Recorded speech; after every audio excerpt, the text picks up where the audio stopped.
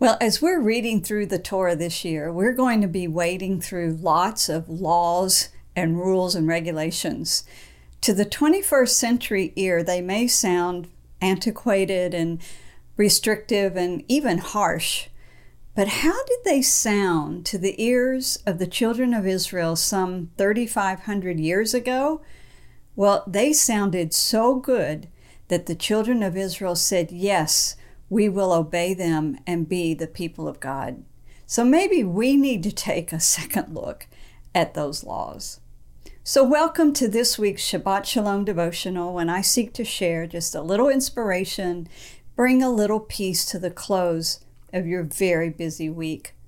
So this week our Torah portion is from Exodus chapter 21 through chapter 24, verse 18. It's called Mishpatim, which means rules. Now, we start out reading about laws for servants, for violence or harm inflicted on people, even animals, property rights, virgins that have been violated, strangers, justice. And then we have laws of Sabbath and the 3 annual feasts of the Lord. So, rules, laws, the world hates them. Even many Christians loathe them.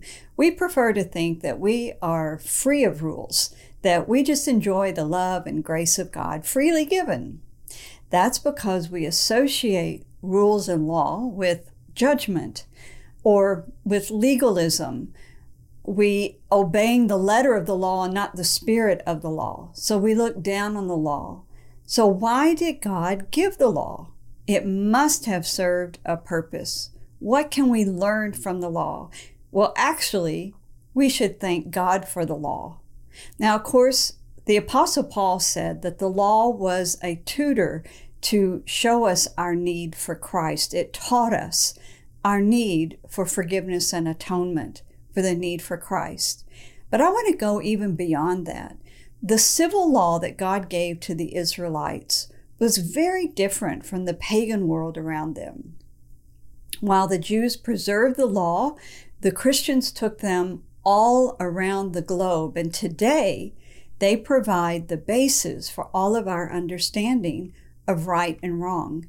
Now, granted, this understanding is being confronted by many ideologies of our world today.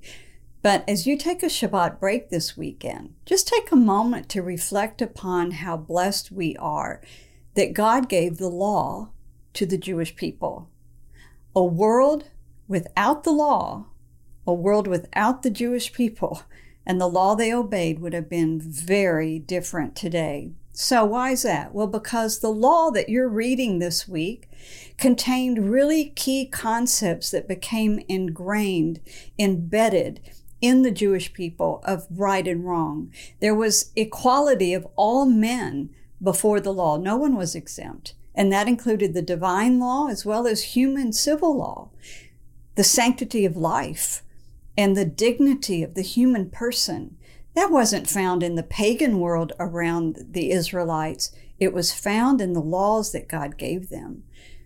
The individual conscience, the individual knowledge of right and wrong, and therefore the need for personal redemption and forgiveness, but also the collective conscience of the group and their social responsibility to each other and to others in the group.